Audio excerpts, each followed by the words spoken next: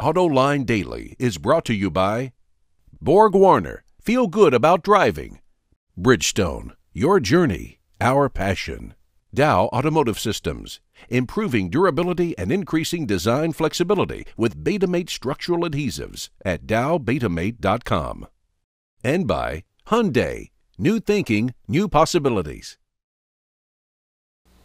Hello and welcome to a brand new AutoLine Daily. I'm Sean McElroy filling in for John today, but now let's look at the day's top stories. Last month, sales in the U.S. market were pretty good, but maybe showing some signs of softening. Total sales came to nearly 1.4 million units, which is pretty good, but the SAAR came in just below 16 million, which is less than it was in March. These numbers come from Wards, which reports on a daily selling rate basis.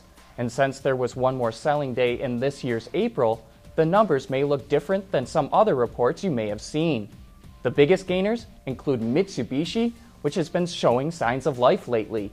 Then comes Subaru, no surprise there, and then Jaguar Land Rover, Nissan, and Fiat Chrysler. The biggest losers were, well, looky here, Tesla down 7%.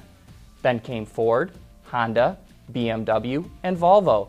As a standalone brand, Volkswagen was actually down the most, but if you add in sales from the rest of the group, Audi and Porsche, then the group's sales were up.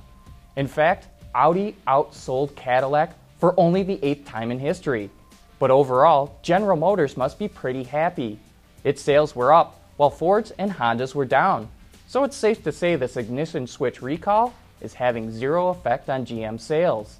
The Chevy Silverado also outsold the Ram pickup, but Chevy can't pat itself on the back just yet, because while Silverado sales were up more than 4% compared to a year ago, the Ram was up 10%.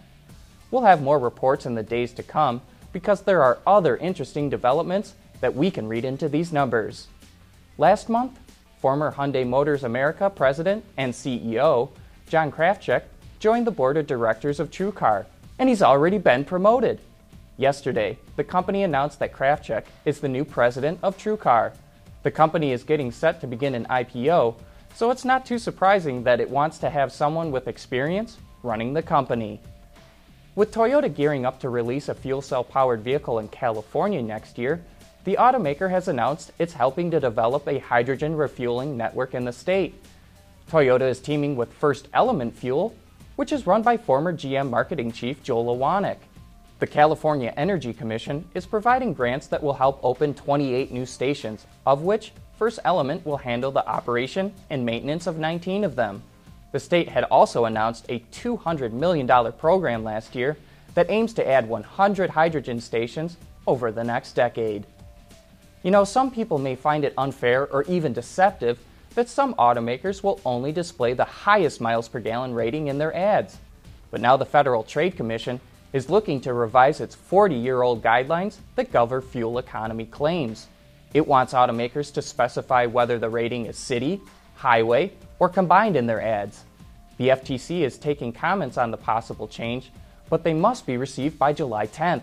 And I say, let's get those comments in there to get this thing changed, because despite the fact that consumers should be checking the MPG claims on their own, it's a good thing that automakers are as transparent as possible. Earlier this week, Google announced it's making progress with its autonomous vehicle efforts, and now Volvo is doing the same. The company is testing a feature it calls autopilots on the streets of Gothenburg, Sweden, and will eventually have 100 test cars driving on 50 kilometers of selected roads around the city. The cars are not fully autonomous, but they are capable of speed adaptation, staying in the proper lane, and merging into traffic. Coming up next, a look at how new lightweight materials will affect vehicle repairs. Here's one of the great things about the all-around performance of our Dueler tires. Excellent traction. Do you need a ladder? Yes, I do. Okay. At Bridgestone, our passion for performance knows no bounds. Automakers are scrambling to meet new fuel economy standards. So far, they've focused on improving the powertrain, but now they're starting to turn their attention to lightweight materials. And that's the topic on Autoline this week. In the following clip, our panel of experts discuss how lightweight materials will affect vehicle repairs. Well, I think the key thing is the focus on, design for repairability, design for affordability, quite frankly. A vehicle needs to be affordable to be repaired, because otherwise that cascades to cost to insure, right? So I think that as an industry, we have the wherewithal to get that, proper information and the proper approach to getting all that done. It's just a matter of making that happen on the execution of the product development process and then the execution of the service strategy. And, so that's what we're focused on. That's what we do. But I think right, wrong, or indifferent, the days of the simple repair, on the car body are just gone. It's, these designs are getting optimized with multiple materials, attached together in very sophisticated joining methods. It's just, things are just getting more complicated to repair. Tadge always says there's mosaic of materials. I don't want to steal his line, and that's what it is. It's like the best material for the job and the best connectivity method for the job. Right. And for all the way through, from manufacturing it in the plant, affordable, and then servicing it. So the trick from a service perspective is that, vehicles were for a very long time mild steel, right? And when you look at a vehicle today, you can't really tell what's going on under the skins, right. Okay? And so if the industry approaches that repair the way that they have for years, that's not a good approach, okay? Each vehicle, you talk like Honda, for example, they don't embrace adhesives. There's a variety of different joining technologies. There's a complexity of metals that are in the vehicles today. It's not just aluminum, it's not just steel, there's magnesium, there's carbon fiber being introduced, there's all sorts of stuff, right? And, so the trick is that it's vehicle specific. You need to know exactly what's in that vehicle when it goes into the shop, because if you put heat to the wrong spot, it could destroy the integrity of the vehicle. And you may not even know it. It would not be visible. That's right. And you wouldn't even know it. It could go back out down the street. So you have to have that training.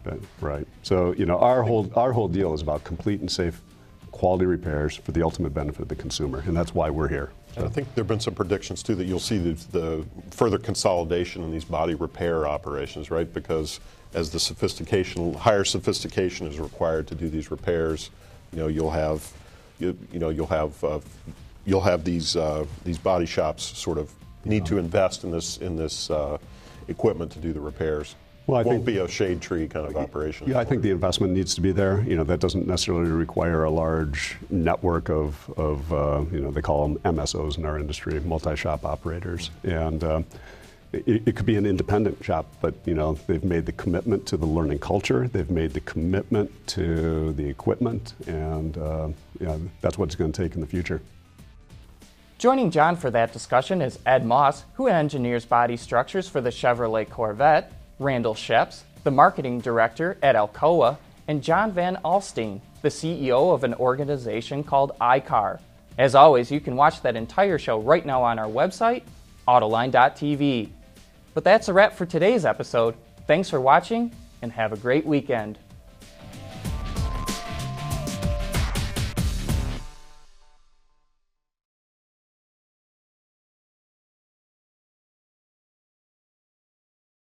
Wards is the industry leader for news, data, and analysis. That's why companies across the globe subscribe to our premium service, maybe even your own. Log in for subscriber access now. Check your company's intranet for details, and rely on wardsauto.com to keep you informed.